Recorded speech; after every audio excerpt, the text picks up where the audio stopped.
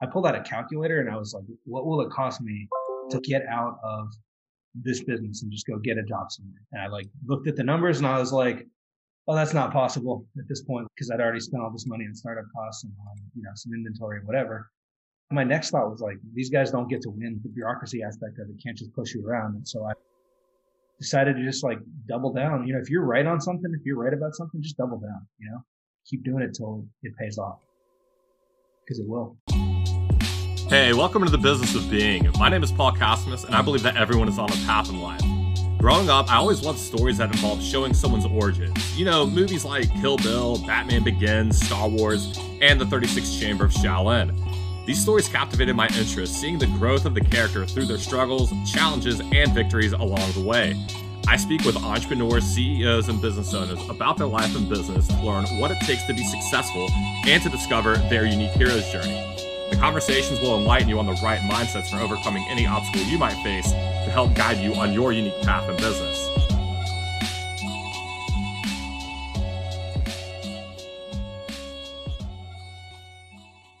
Today I'm talking with Fred Barnet, who is the founder and CEO of Anthem Imports and Renegade Imports. Over the past couple of years, Fred has built the largest portfolio of whiskey from non-traditional whiskey countries available in the United States, as in importing whiskey from countries other than Scotland and Ireland.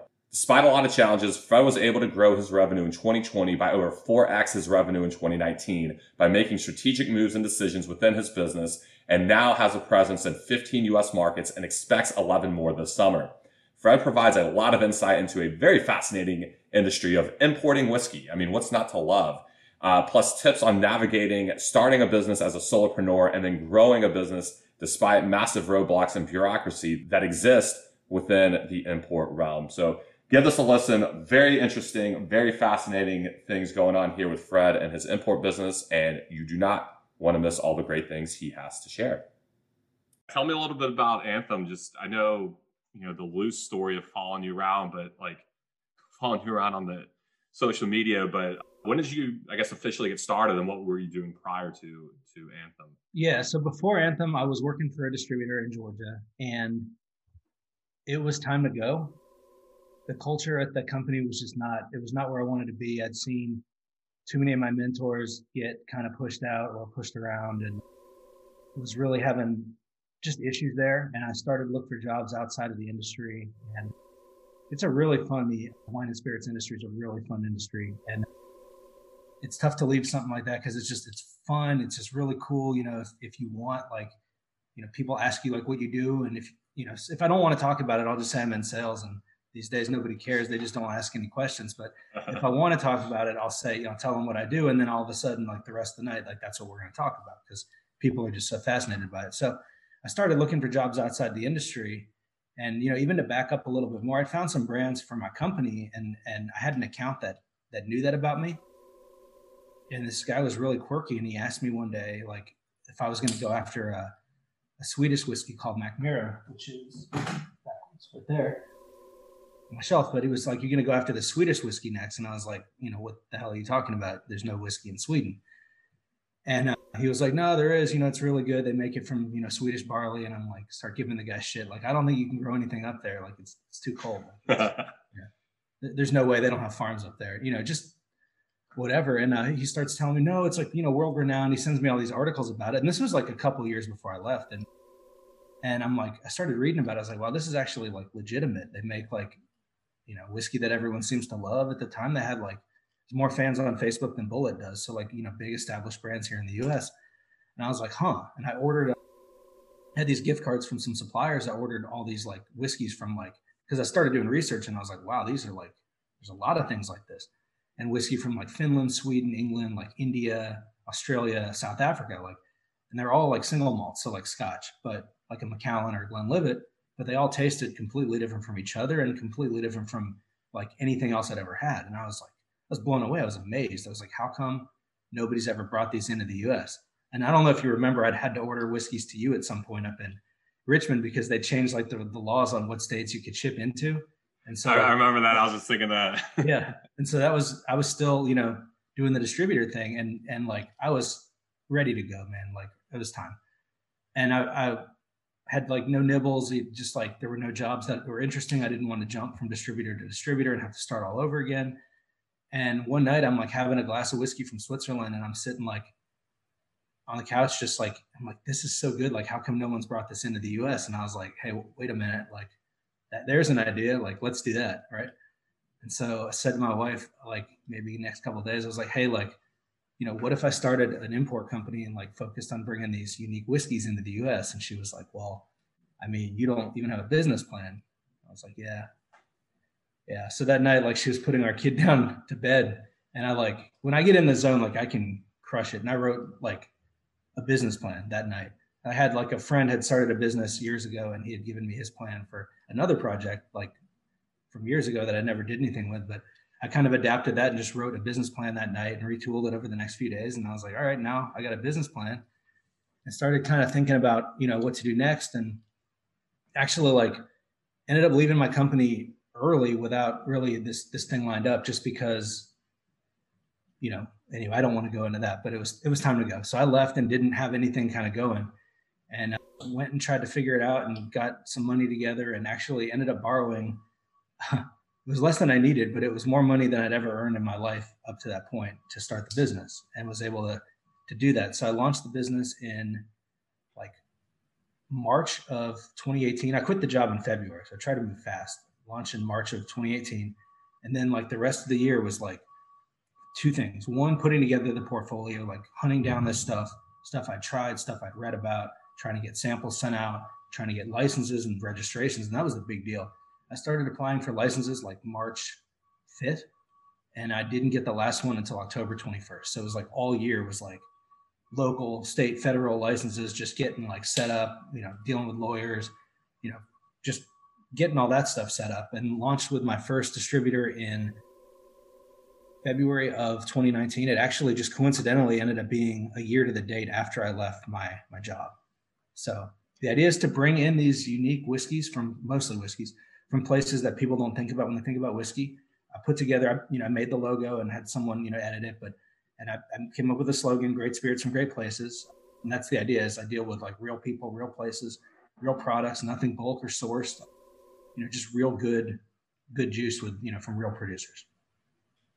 Awesome. So 2018 and about a year of getting all those permits. So how did that work with having some permits, but not all of them? Did that kind of restrict what you were able to import by country? I mean, I guess now is that having to do with like import laws and tariffs and stuff that I don't know too much about? Well, it's crazy. So like on the federal level to import, you need a federal basic permit and it's free, but it takes some time to do. And so you got to fill out all this stuff and, talk about, things like where you're getting money from and what you're doing and anybody that owns a substantial amount of the business, because they want to make sure you're not, laundering money or the industry is very regulated. So there's things you can't do. Like, for example, as an importer, I can't just go and like open a bar, that would be against the law.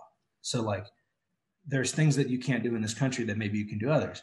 So you get that license. You can't receive samples in the United States until you have that license. So I was handcuffed until then. Producers aren't going to send it, obviously, gets caught up in customs. So get the federal license, then you have to go get the state license. And that's where things started to get kind of tricky because in Georgia, you can't get a state import license until you have an occupancy license from your city. And the city wouldn't give me a license until I had a state license. But the state law supersedes the city, and the state's like, we're not budging. And the city's like, yeah, well, we're not either. And it's one of those things like the lawyers, I had to get a lawyer involved. And the solution was like a provisional license from the city to then get the real license from the state and then go back and get a license from the city or whatever, maybe in reverse, whatever. But, thousands of dollars there just in legal fees just to get like a license so that I could pay these guys money. A lot of hiccups, but, ended up, being able to get ready to go and launch in February. One of the cool things of the modern world is like, I've got this import company, right? But like, I don't have a warehouse. I don't have any like forklifts, ships, like warehouse employees, anything like that. It's all like virtual. It's all shared facilities. It's all like on a contract per case basis. So like, doing this job 50 years ago, I would have had to have like, warehouse and a warehouse staff and all this stuff. Like I've never seen cases of some of the, like my most popular product, never seen a case of it. I don't know what it looks like. because it's in the warehouse in New Jersey and it ships down the distributor and then they ship it out. And yeah. I was wondering that too, of like, well, like when you said, the occupancy thing, I was like, well, do you have a warehouse and store the inventory? But it sounds like you're renting fractional warehouse space and you're just a master logistics coordinator, project manager, salesperson, all in one to handle where all these moving parts are going to get them aligned so that it's this digital machine, but also working physically from producer to warehouse to distributor to end consumer, and you're never ever actually touching the product. Yeah, and it's even more like it's deeper than that. So like I use what's called a service provider, and they're located in Miami, Florida, and they have a contract to warehouse with this warehouse facility in New Jersey. So I don't even work with them directly. I work with this other company out of Miami that does it. But they also handle all my compliance. To ship into each state, you need an out-of-state license. You need to register brands with the state. I just go on and click a couple buttons and they do all the registration for me. Make sure all the recording's done for states like New York and New Jersey where you have to post the pricing and they just handle it. So, it's expensive, but is it cheaper than hiring my own compliance and logistics and operations person? Much cheaper. Yeah. And not, well, I mean, all the other stuff that goes with it, I think sounds like you're thinking in the long term of like, well, I could hire or do this on my own. And that's always the question, I think, for any business, like, can I do this on my own or can I get somebody who specializes in it? I lose a little bit of margin, but I make up for it in time and just ease of work, all that kind of stuff. That's the question. It's like the time value of it. Like I had to change the address recently, which I did for tax purposes, because the jurisdiction I was in previously charged a revenue tax on importers, and that's just something I can't deal with. So I was able to move to a different jurisdiction in Georgia that charges just an annual fee. But it took me 2-3 hours online to change the address, because you've got to change it on different forms and do all this stuff with the feds. And it's like, yeah, it's important. I need to do it because it's, trouble if I don't, but also like, is that the best use of 3 hours of my time? But also like to get my lawyer to do it, is that really worth the best use of like $1,000? So, it's one of those things to juggle. Well, and that's always the case too, right? With where you're at in your business and, where the business, how the business is structured, what your revenue is, your employees, if you've got any, and ultimately what that time value is. And I think a lot of folks probably start seeing, well, the first 2-3 years, whatever it may be, yeah, 3 hours is probably the best use of your time. But then you get to a point where you're like, okay, 3 hours of my time or $1,000 of the lawyer. I'm going to go $1,000 of the lawyer just to handle it. And that's a combination of, you've got the cash flow to support that. You're not necessarily trying to pinch every penny, but you do see the value in just your mental bandwidth and the value of your time. And is it better spent in front of customers, in front of potential suppliers, or just building relationships, literally anything that you could do. And so it's always changing and adapting, I think. But because some people, I think, get way too of that, like, why would I pay? And it's like, dude, you're the CEO and you've been in business for 5-10 years. And meanwhile, you're saying, well, you're always busy, you got no time, but you're trying to do everything. So that kind of stuff, when you reach a point, like, yeah, your time is probably equally what you're billing out to the lawyer. Your time's worth $200, $300, $400 when you really think about it. Even though you're not going to see, well, I've made $300 an hour for these hours I didn't spend on that, but it's still there, I think. Yeah, it's also the question of like, all right, so that's not a repetitive task. I hopefully never have to move that address again. Yeah. But if it was something I was doing like on a monthly basis, like right now, I could pay you to do it or someone to do it, and for it be a lot less than 1,000. But the thing is, it would take me just as long to teach you as it would be to just do it myself. But on some of these tasks that like, it's something that maybe pops up once a year, once a month, on a more regular basis, then that's where I'm starting to look at like contracting out some of these things. Right. Like what, like getting like an admin assistant or virtual assistant, or there's things you can do, and the idea is like at some point I'll hire an operations person to deal with just the compliance aspect of it and the onboarding of brands, on the onboarding of, or just getting things queued up for social media, getting marketing materials made. Love to just be able to forward an info sheet of a brand to somebody, and then they know what to do. They know, put it on the social schedule. They know to get all the specs ready for shipments. They know to update the website, get the ratings done and all that stuff. So, whether that's on a contract basis or something more permanent, kind of remains to be seen. Something I'm really fascinated with in the liquor industry is, and I think this concept applies to a lot of stuff. It's like the world's best tasting tequila is not the top selling. And anyone that knows tequila, it's almost, I think, turned cliche where people are like, oh, well, Patron, yeah, that's not really that good. Patron's selling a lot of tequila despite not being the quote best tasting stuff.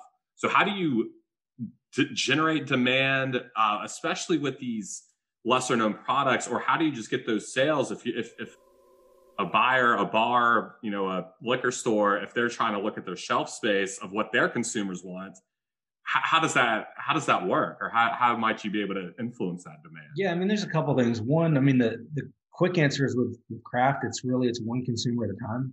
It's getting you to like it and try it, and then not just try it and like it, but like you want to go back and buy more. Anybody can sell anything once, but it's not really a sale till you like sell it again. And part of that is making sure people remember what it is they're drinking. I mean, when I was on the wine side, so many times people would walk into a store, say, "Hey, I really love this wine. It was the best wine I ever had." So, okay, what's the name of it?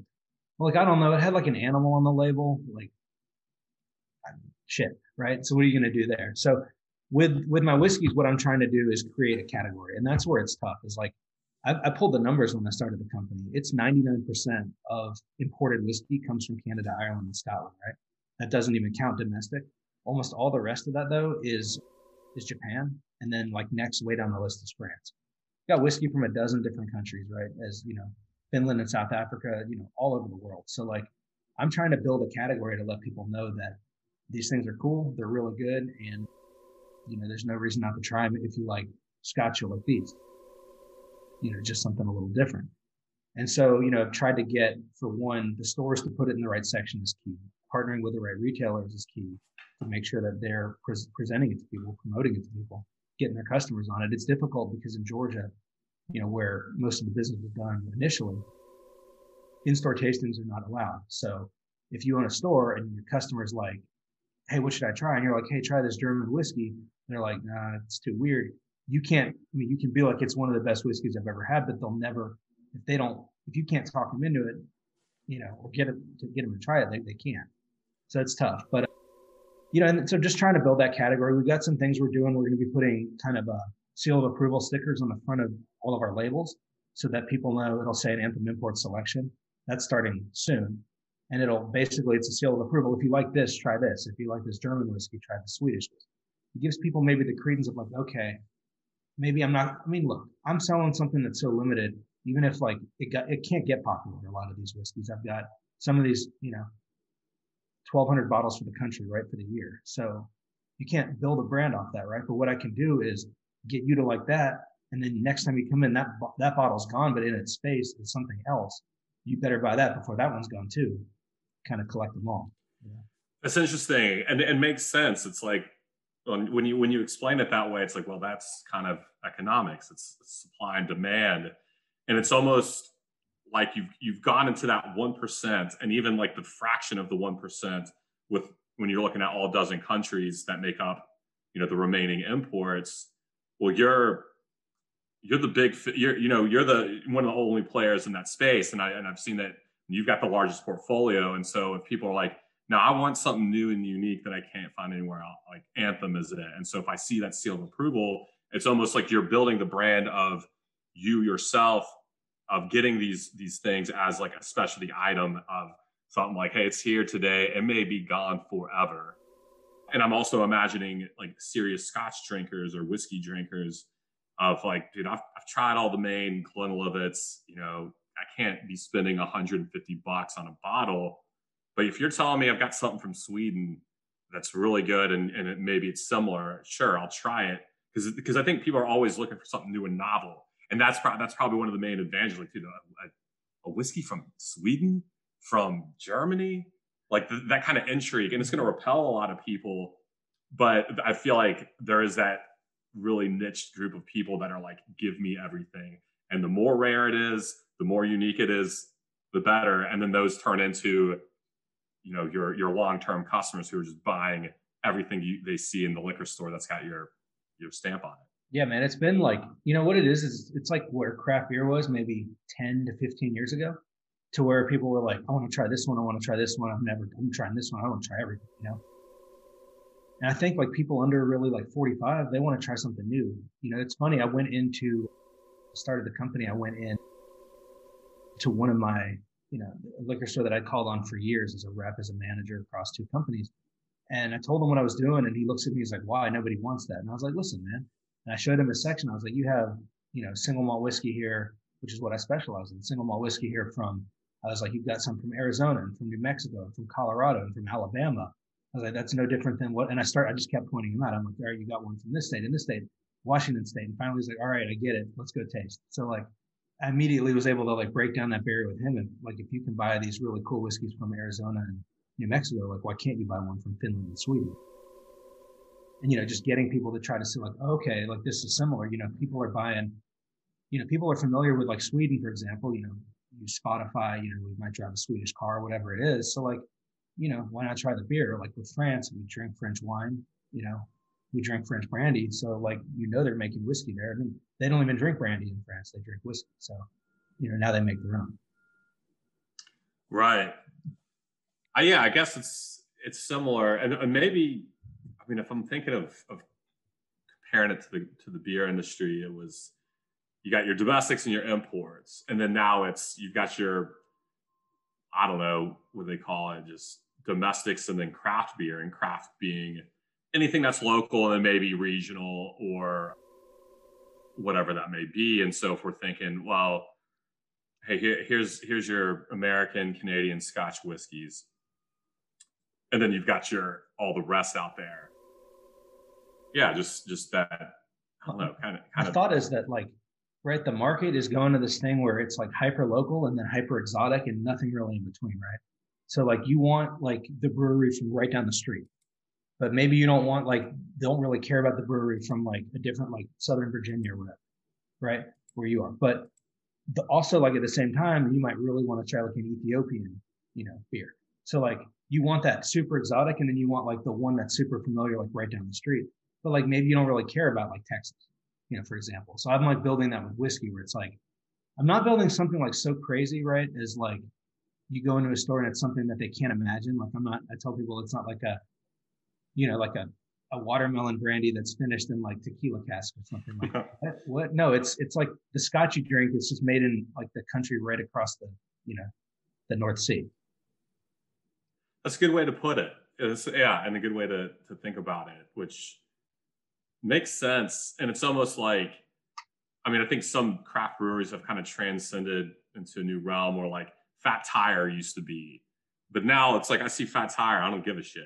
Mm-hmm. Even though that's like one of the original craft brewery type joints, but I'm much more interested in, here's a brewery from 10 minutes from me.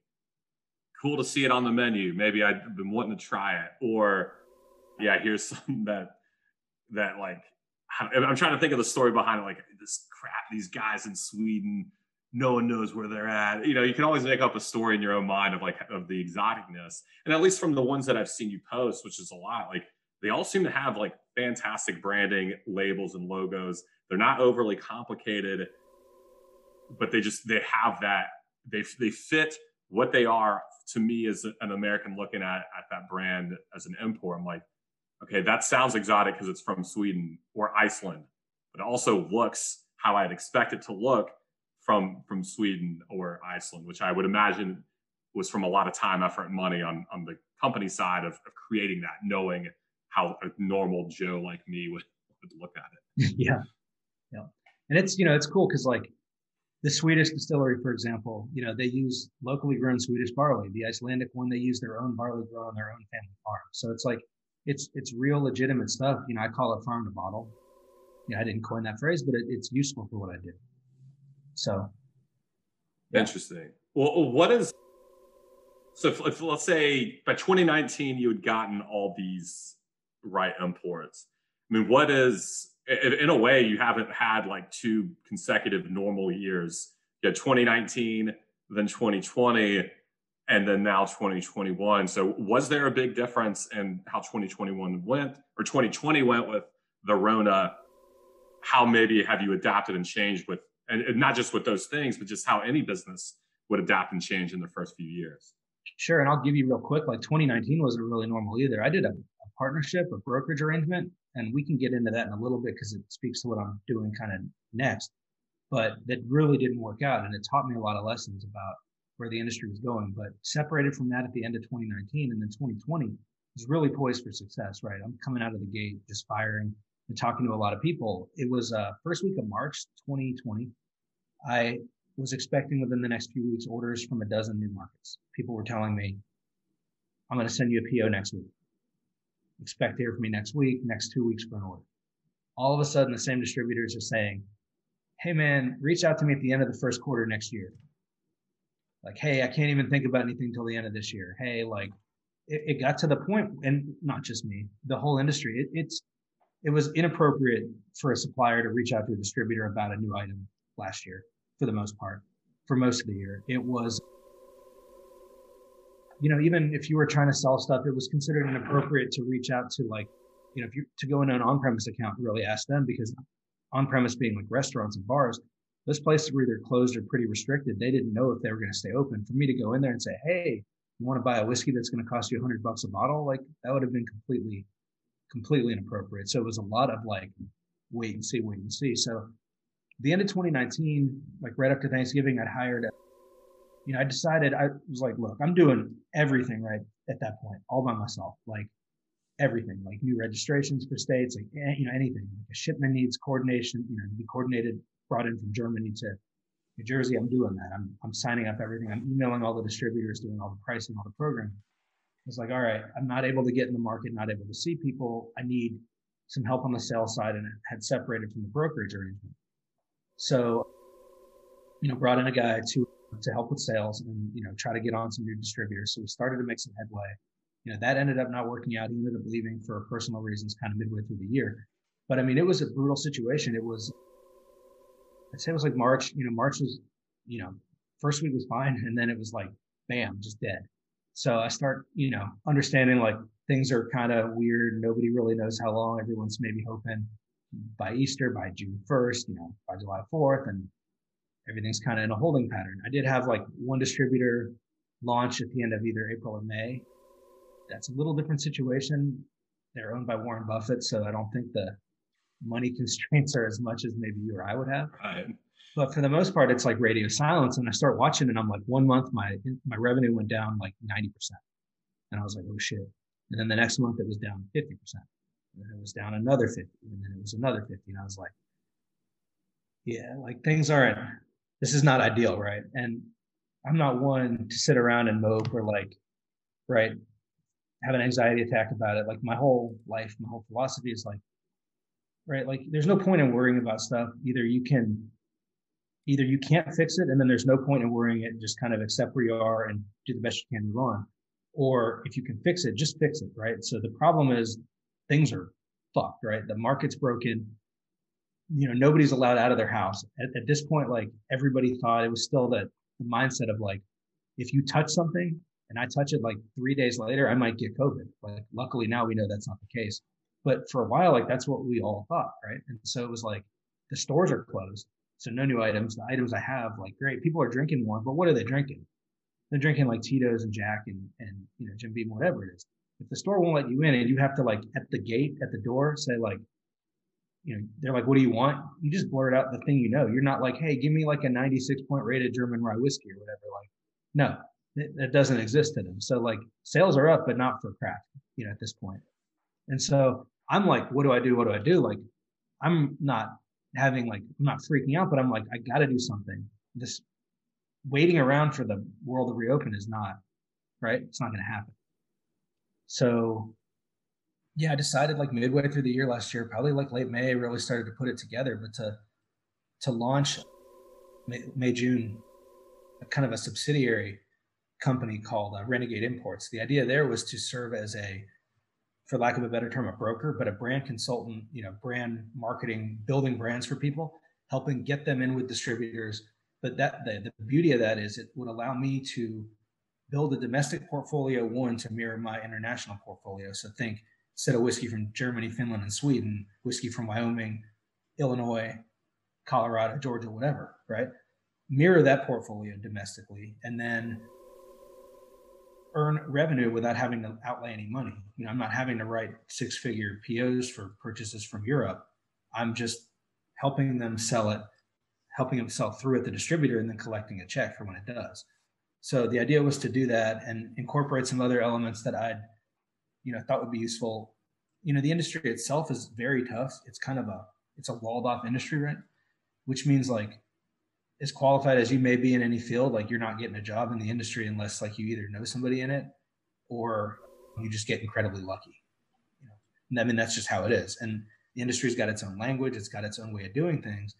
But a lot of it's an alluring industry, right? Like if you won the lottery tomorrow, you probably would think about like starting a distillery or something, like just for fun, right? But you wouldn't know anything. You wouldn't know how to do it. And there are sharks out there. There are people that would take millions of dollars from you if they could and not look back. And so I decided to start a brokerage agency to help these people navigate and avoid some of the mistakes that I made, to work on a success only model. So a lot of these guys, they charge these fees, right? Like they'll charge you like thousands of dollars a month with no guarantee of sales. And then they'll mail you bills for like expenses. I got a bill from this guy for his McDonald's breakfast, for like gas in states that we had never talked about, things like that. And that's just not the way I think that anything should operate. So my motto is like, if you don't get paid, if we're not selling, like I shouldn't get paid, and the people I have under me, they won't get paid either. And so I put together this plan. I brought on a new national VP of sales at the end of July. Really good guy who's been very aggressive about helping to open new markets, and then have brought on a bunch of these domestic brands to mirror this portfolio. And so just spent every minute of COVID, like where I wasn't chasing my kid around, like retooling the entire business to try to figure out a way forward. Like I write a new business plan every 6 months. That was before COVID. It's now, I'll do it forever. About like where I've been, challenges that have come up, and like where I need to go. And that's what I did. I just basically started over. It was like, we keep this up in 8 months, a year, whatever it is, I'm gone. So no, let's spend the money I don't need to spend and hire a really good guy. Let's start a new business during this thing and come out of it strong. And it's working. So Renegade Imports, is that it? Right? Renegade, or yeah, Renegade. So a GoDaddy sales rep suggested that I used that because I told him I named Anthem after a Rush song, and he was like, "You know what I like?" He's like, "I like Renegade after the Rage Against the Machine." I was like, "That's pretty cool." So he bought the domain like while I was on with him. GoDaddy's sweet, shout out. But yeah.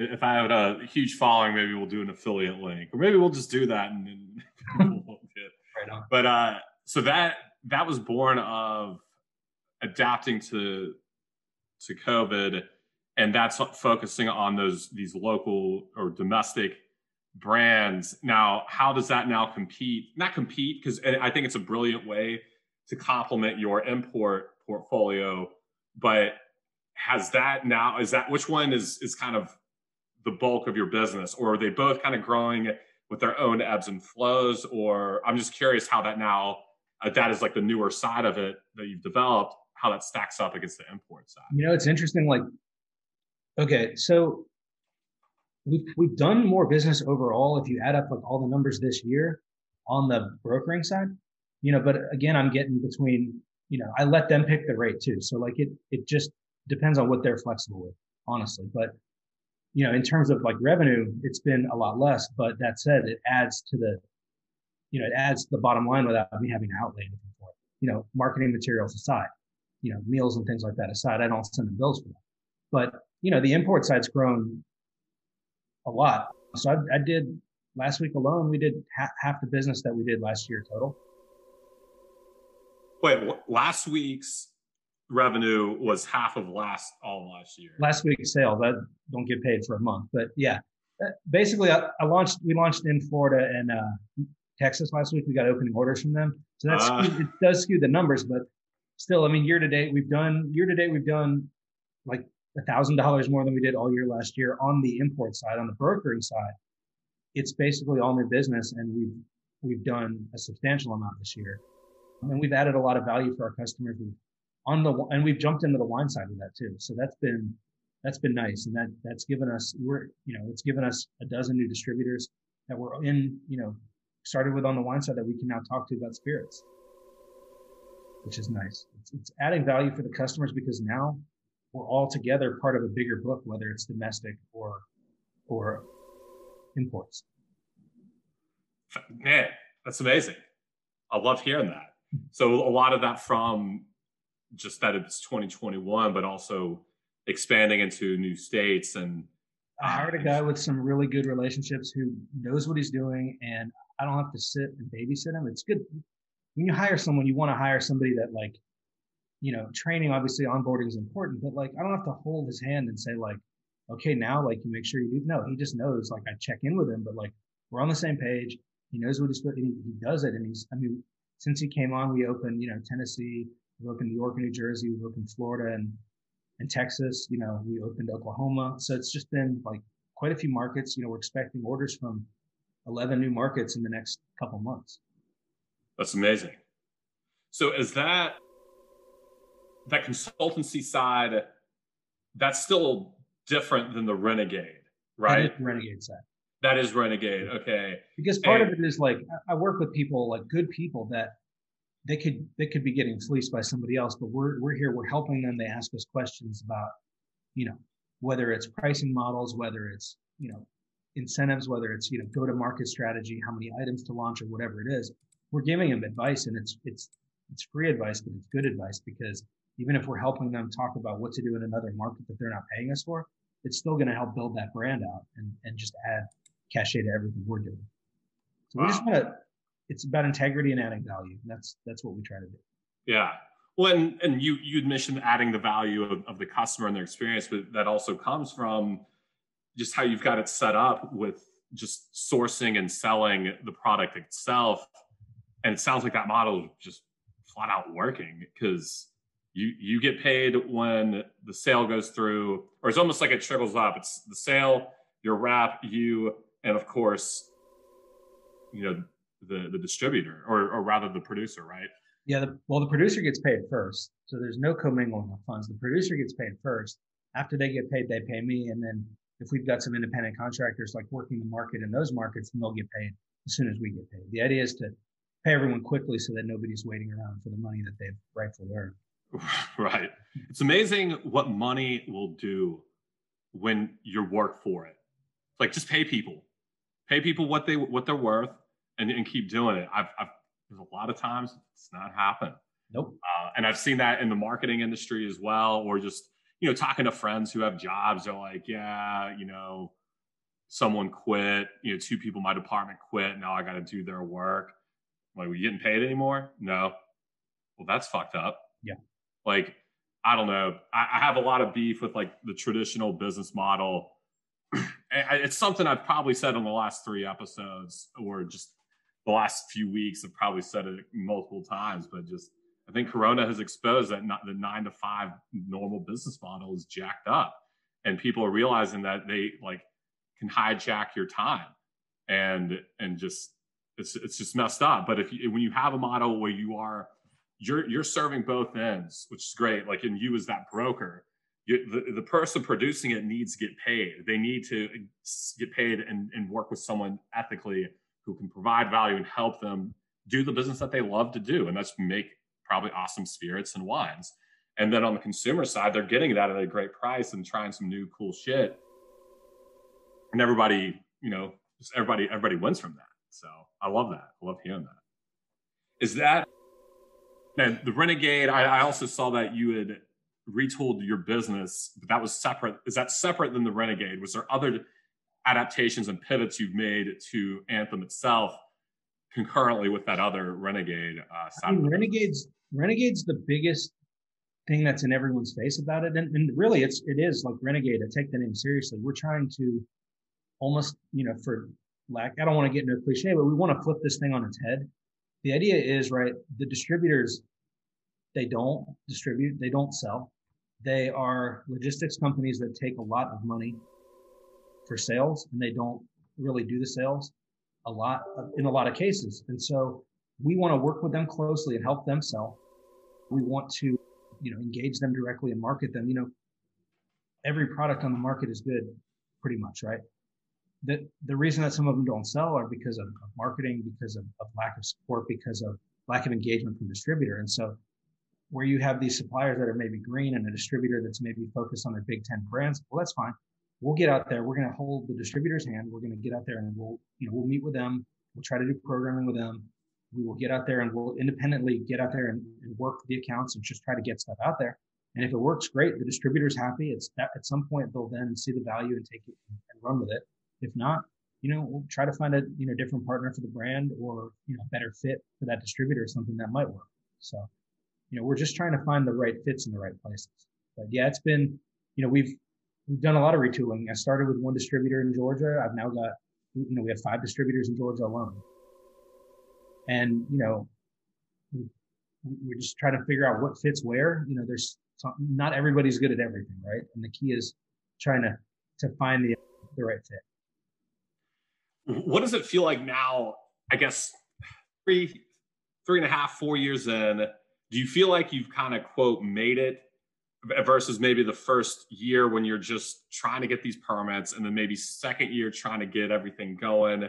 Last year, a lot of times John Taffer says this, and I heard it on a podcast, the Bar Rescue guys, like revenue will solve most business owners' problems. So he said that specifically about restaurants. It's like, if you're making more money, it's probably going to solve a lot of your problems, because a lot of problems in businesses are just, you don't have the cash flow for it. So I'm curious how you feel the vibe of this year, or maybe the last 4 to 6 months versus maybe where you were at the first year or two, and kind of what that difference is. If there is a difference, maybe you're still feeling like, I still have this off the ground. Or maybe that's better. Instead of saying you've made it, do you feel like it's off the ground? It's taken off. The metaphor I always use is that this whole thing, right? It's building an airplane while trying to fly it at the same time. And that's really hard to do that. And that's what I'm doing now. I mean, we've built this thing from nothing. And to the big suppliers who've never heard of me, it still is nothing. I'm a rounding error. The business we do is a rounding error for the big companies. I mean, it's a joke, but for me, it's my life. For my VP, it's livelihood. And so we take it seriously. I'll tell you, the validation has come more than the monetarily is what we're hearing from the industry. So Whiskey Advocate, which is the kind of the premier publication in the space, they've run back-to-back features, including our products. So they ran an article in January on the world whiskey category, which is really cool. Interviewed me for it, and then featured a few of our distilleries. In the last issue, they did an article on Nordic whiskey and featured 3 of our distilleries. So that was really great hearing that. I had the senior editor of Whiskey Advocate tell me that she said my portfolio was, quote, one of the coolest in the country. So that was really nice to hear that. In terms of a business of getting things off the ground, it's crazy, because one week will be like absolutely amazing, like last week was, and then maybe the week before it was like, what the hell are we doing? Like, oh my God, the sky's falling. Like it's kind of the opposite, and it's very much like touch and go. But it's good. I'm now in that. I mean, you say the revenue solves the problems, but it's it may be one of those mo money, mo problems things, right? But I'm also in that weird phase where like I've got every distillery I work with that I import from is kind of pressuring me for reorders of, hey, can you bring in this or do that? And it's like, well, if I bring it in too early, I'm sitting on a ridiculous amount of inventory. But if I bring it in too late, then the distributors and retailers are mad because they're out of stock on something that they should have. But we're talking about big orders, and exchange rates are bad right now. And so it's like, do I wait or do I go? And if I go, it's a lot of money. And if you shoot wrong and a brand dies, you're stuck with a lot of inventory that may sit there for a long time, and you could have used that money elsewhere. Yeah, no, it is more money, more problems, and your problems just change. Where when you're in startup mode and growth mode, it's trying to, like we were saying, you spending those 3-4 hours changing a bunch of legal stuff online as opposed to paying someone, or just thinking like, I've just got to get the cash flow going. There's no better teacher of cash flow than running a business almost on like like paycheck to paycheck, and not paycheck to yourself, but like money coming in to then pay people, keep the lights on, and seeing, okay, I get paid on this date, and then my expenses go out here and here, and just managing it. Well, then you get to a point, okay, well, I'm not quite as worried about that cash flow. It's just now making it work better for me and not making a decision that's then going to fuck me later, where I've got, I'm giving out these bottles of this whiskey that's not selling to all my friends and family the next 5 years just because just got it. And I'll tell you, like, when you talk about that and like running it on, dealing with, money's coming in here and going out, with what I'm doing and the nature of it and the legal aspect of it is I have money hanging out for a very long time. And sometimes it's a lot of money. Like, I'll give you an example is I have to pay producers typically sometimes before they bottle, but typically almost always before I pick it up from the distillery, right? And that means if it gets picked up and if there's no delays, it's at least 6 weeks before it gets checked into the United States. And that's with like no delays. And then from there, even if you sold every bottle that first day, maybe another week or so to get to that distributor because they've got to consolidate the freight. And then they're supposed to pay 30 days out. They don't pay on time, most of them. Some do, some are great. One guy paid me early, which is unheard of, but hey. But even then, you start adding it up. Best case scenario, you're sitting out there with what could be, several $100,000 that you paid. It could be 5-6 months if everything goes smoothly before you see any of that money back. And that can be stressful, especially if you're like, I don't know if I should order this. And you order it, and then there's like, whoa. Wow. Yeah, it's a long timeline to work with. And I guess with all the moving parts and probably looking at not just net 30 days, probably more like net 90. Most people do net 30 and most people don't pay on time, but they'll pay within a couple weeks. There's some you have to chase down. Like I said, there's a guy that paid me early last week, which is really nice. But yeah, even then, you're rarely selling everything you have on that first day, right? So yeah, it hangs. The money hangs. Man, yeah. Well, do you have a good finance person, or is that all you? It's all loans. I'm working on stuff, but you got to show kind of proof of concept, and I think now we're where I can. But yeah, it's a fun one, but it's a lot of stuff going on. Yeah. Well, so you had mentioned the wine part. Do you think that's where your portfolio would stop? Because I mean, it makes perfect sense what you said between Anthem and Renegade. You got domestic import, and maybe the wine is going to follow a similar model of what is Anthem known for, or Renegade. And it's these not the big, I think you said Big 10 brands, or just anything that's more niched, more rare, more exotic. Is that the same model going to play out in wine? And are you going to stop with wine, or where do you see this going in the next, let's say, 2 to 3 years even? Yeah, I mean, the wine side's nice. Well, okay, I'm a spirits guy. I drink spirits. I don't drink wine. I collect spirits. I do all that, but I just enjoy wine. Is an easier sell. Selling a case of wine is easier than selling a bottle of spirits. It's just the nature of the beast. You can walk in and you can play a relationship, up with an account and walk in there and talk to them about something without even tasting it. They may buy 5 cases because they like it. It's the way it goes. I never talk about wine with my customers. I'll give them all the details on spirits. Wine is, I think, more far-reaching in terms of like, it's probably a little bit easier to build niche of a brand in the wine side, but I'll never import a wine. I'll never import a beer. I'm happy to represent others domestically, but I don't want anything that can spoil. If my whiskey doesn't sell, it sits, costs me 38 cents a case per month to store it. I'm not going to go bankrupt on that. The wine can, wine and beer, that goes bad. I don't need that in my life ever. But, we've got a really good partner we're working with on the wine side that does these really cool rosé, and we've done some really good business together. And, looking at some other options, but really more focused on the spirit side. The wine opportunities, if they make sense, we'll look at. But it's really about spirits, and then exporting the spirits that we represent domestically is one of the next things. So we want to use these, not use, that's a bad term, but work with these domestic distilleries that we've represented here and export their products to Europe, Asia, and Africa, and really add value for them that way. to mirror what we're doing here and say, just like in the US, like, hey, this Finnish, the Swedish, the German whiskey, like, cool, take it to Europe and be like, hey, I've got this really awesome bourbon from Dodge City, Kansas. Like, you should check this out. A really great rum from Richmond, Virginia. So, there's some cool things we can do on that side. And then another thing the company is working on is, barrel finishes are all the rage these days. So working on kind of facilitating a trade of barrels between whether it's a cognac producer I work with a whiskey producer, or a wine and a spirits producer as well, and just try to build that kind of cooperation, or for lack of a better term, synergy between the portfolio.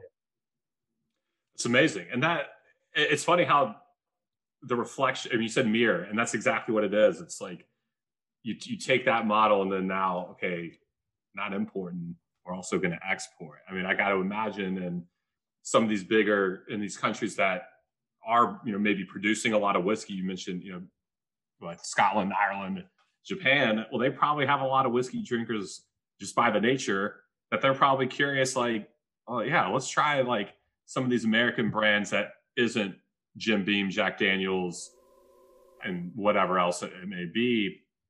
And suddenly you're now looking at a massive, the global market of these folks. And it's almost like, I guess, yeah, the sky's the limit. I think that's the beauty of the niche and kind of, and we haven't even really talked about like the marketing aspect, like too much. I mean, I'm super curious, like how that worked. And we talked about that earlier, that demand side and the sales, but I think fundamentally for any business, if you've got a niche and this is what I'm good at and this is what I do, it can then be applied to kind of parallel products, if that's the right term, and expanding into markets. Like, dude, and not just your business, but it's like, hey, you want something that you can't necessarily find, you go to Fred. And that can be in the domestic whiskey, it can be in wine, it can be imported stuff that you've never seen before. Fred's the guy. And I think that the testament to that is Whiskey Advocate. It's like, dude, we're just going to talk to this dude. He knows what he's doing. And then that kind of stuff goes so far. I mean, that's why people pay PR firms. That's why people have, massive marketing budgets to get that kind of awareness. And it's just kind of going out it a different route. And it wouldn't have happened if you weren't focused on it, if you weren't, just knowing like what you're doing and why. So, it's kind of out of desperation. Like, I was in a situation, I was trying to get out of the job I was in. I had applied for a few jobs. There were really not a lot that came up. I got one interview out of it, which turned out to be, it was a vaguely worded position online for a really good company. Did an interview with this guy, and it turned out it was a on-premise gay multicultural key account manager, which on-premise is not something I'm comfortable with. Multicultural, they probably weren't looking for somebody that necessarily looked like me, and gay is not. I don't know those accounts. So it was it was kind of a farce. The one interview I got was definitely not. I wasn't going to get it no matter how well I did at the interview, but it was really just looking for something I couldn't find, and I thought, you know what, like, I'm just going to build it myself. And that was the key. Is if I can't find what I'm looking for, I need to do something, and I need to get out of here. Let's just build my own thing. So I did. In terms of why whiskey, I mean, I don't know. It was something I was interested in. I like to try new and unique things, and jump down the rabbit hole of like, what's this? Why is this different? Whiskey, single malt whiskey has a couple of ingredients. It's barley, yeast, and water. And if it's peated, it's got peat, and that's it. So how does something with 3 different ingredients taste completely different if you make it here versus there? And I was fascinated by that, and started doing a bunch of research, and ended up collecting whiskey and getting into it. And then when I found like a super unique niche that like nobody had really explored, there are a couple other companies that do what I do, but nobody's heard of them, just like no one's heard of me. And so it was kind of why not? Let's try it. Yeah. Well, I mean, it's there's this Instagram I saw, which I don't think you're on Instagram, right? I am, but obviously not enough of a presence. Well, I'll share it with you because it's this dude, like kind of at like a smallerish party. It's hard to tell how old he is. He could be in college, but he has this like thick mullet. And he's like, you know what? Everyone talks about doing cool shit until it's time to do cool shit. And I'm like, dude, this guy's my hero. Cause I think that's why that's relevant for here is everyone talks about starting a business until it's time to start a business. You know, it's fun to talk ideas, drinking with your friends, hanging out. But then when you get into it, you're like, fuck, this is not fun. You know, what you described of your whole permitting thing, you know, I did that. I dealt with that on a small basis. And, you know, with my first business of like, there's a whole checklist of things that I need to get permitted or done in order. And I called it, it's like the most unfun scavenger hunt ever. Or if you're thinking of like Zelda, when you're doing that trading game to get the Master Sword, that's a lot of fun. But take that concept of trading and doing this, that, and the third in the most frustrating way possible, and then attach the fact that your livelihood's on it, it gets real quick. And so I think that's amazing. Because it's not, it's like, well, you know, you love spirits and you're like, well, I want to get out of this company. But yeah, I just think that some people have got that thing of like, whatever that drive is. And that's like, whatever it takes. And not everyone needs to be a business owner. Being a business owner kind of sucks. Like a lot of times. Yep. Like, yeah, you're your own boss, but I kind of suck as a boss. Or yeah, I can take time off, which is never, because I got to get this working. Maybe in like 5 years, yeah, I can go take a month off if I want, but a lot of people don't ever reach that. So yeah, I think it's amazing. You're not your own boss though, right? You're always working for your customers, for your producers, for your stakeholders. You're always, and that's the thing, and that's true anywhere. But you know, and to your point on a vacation, man, if I take a vacation, I come back and it's not good. You know, I am like crazy behind. If I like, I went down last year, I blew up my back and was out for like a couple months, and it took like a ridiculous amount of time to get to where like I could, you know, and even I was like laying on the floor doing emails when I could, but you miss like a day as a business owner, it's trouble. I got everybody calling me for everything, and it is what it is, but it's fun. You know, it's sometimes you just have to build something. Yeah. I mean, I'll tell you too, on the regulatory side, like what you're saying about that scavenger hunt, I mean, that's completely true. And going through this, and I don't have an administrative brain. Like it doesn't, you know, everyone's good at and bad at certain things. My brain does not do certain administrative tasks at all. And it cannot, it's very tough. So I was going through the process and doing this with someone to help a lawyer, some of my own. There was a point where they kept wanting like all this ridiculous stuff to get this occupancy license, and going back and forth and having to draft like a fake like rent document to myself is what they wanted me to do. And like, I've got one thing where like one revenue agent is telling me to just basically like put down something that's not true, and the other government agent is like, oh no, don't do that. And I'm like, well, what? And there was a point where like probably 4 months into the business, I got so frustrated. It's like literally like put my head down on the desk and just started like shaking my head, and it's just what the fuck? Like I pulled out a calculator and I was like, what will it cost me to like get out of this business and just go get a job somewhere? Like, and I like looked at the numbers and I was like, oh, that's not possible at this point. Like, you know, because I'd already spent all this money on startup costs and on, you know, some inventory and whatever. And then I was like, my next thought was like, these guys don't get to win. Like I'm not, you know, they can't like, you know, the bureaucracy aspect of it can't just push you around. And so I decided to just like double down. You know, if you're right on something, if you're right about something, just double down, you know, keep doing it till it pays off, because it will. Dude, love that. Absolutely love that. Well, we're a few minutes over, but I think we got some great stuff today, dude. We really appreciate you chatting with me today, and pumped to see where it goes. So thanks again. But I wanted to just speak one thing on like COVID numbers and what that's done in the country. Yeah, absolutely. All right. So like, I'll just give you an example of like how the market in craft spirits in the United States has changed since COVID started. You know, New York City, which is probably number 1 or number 2 craft spirits market in the whole world, right? You know, maybe London's bigger, maybe it's not pre-COVID, but I recently got opening orders from New York and New Jersey, and then also from just the distributor that covers Middle Tennessee. So like, you know, just Middle Tennessee, Nashville. And my Tennessee order was 3 times the size of New York and New Jersey combined. So just to like, if you want to think about like what COVID has done to a market like that, where everyone's out in bars all the time and drinking and trying new things, to where basically everybody kind of fled south or south or west to like go stay with friends or relatives for a few months and just like get out of that area. That's what's kind of happened. And so you're looking at like, if you'd have told me like Tennessee is going to be 3 times the size of New York and New Jersey combined, or same thing, California was the same size as Tennessee, it was middle Tennessee, which itself was 3 times the size of New York and New Jersey. Like you'd never think that the market would just shift like that. And that's, one thing we dealt with last year. We're trying to figure all that out for what that looks like going forward. Is that permanent? Is it semi-permanent? What does it look like? That is interesting to see how those numbers reflect that.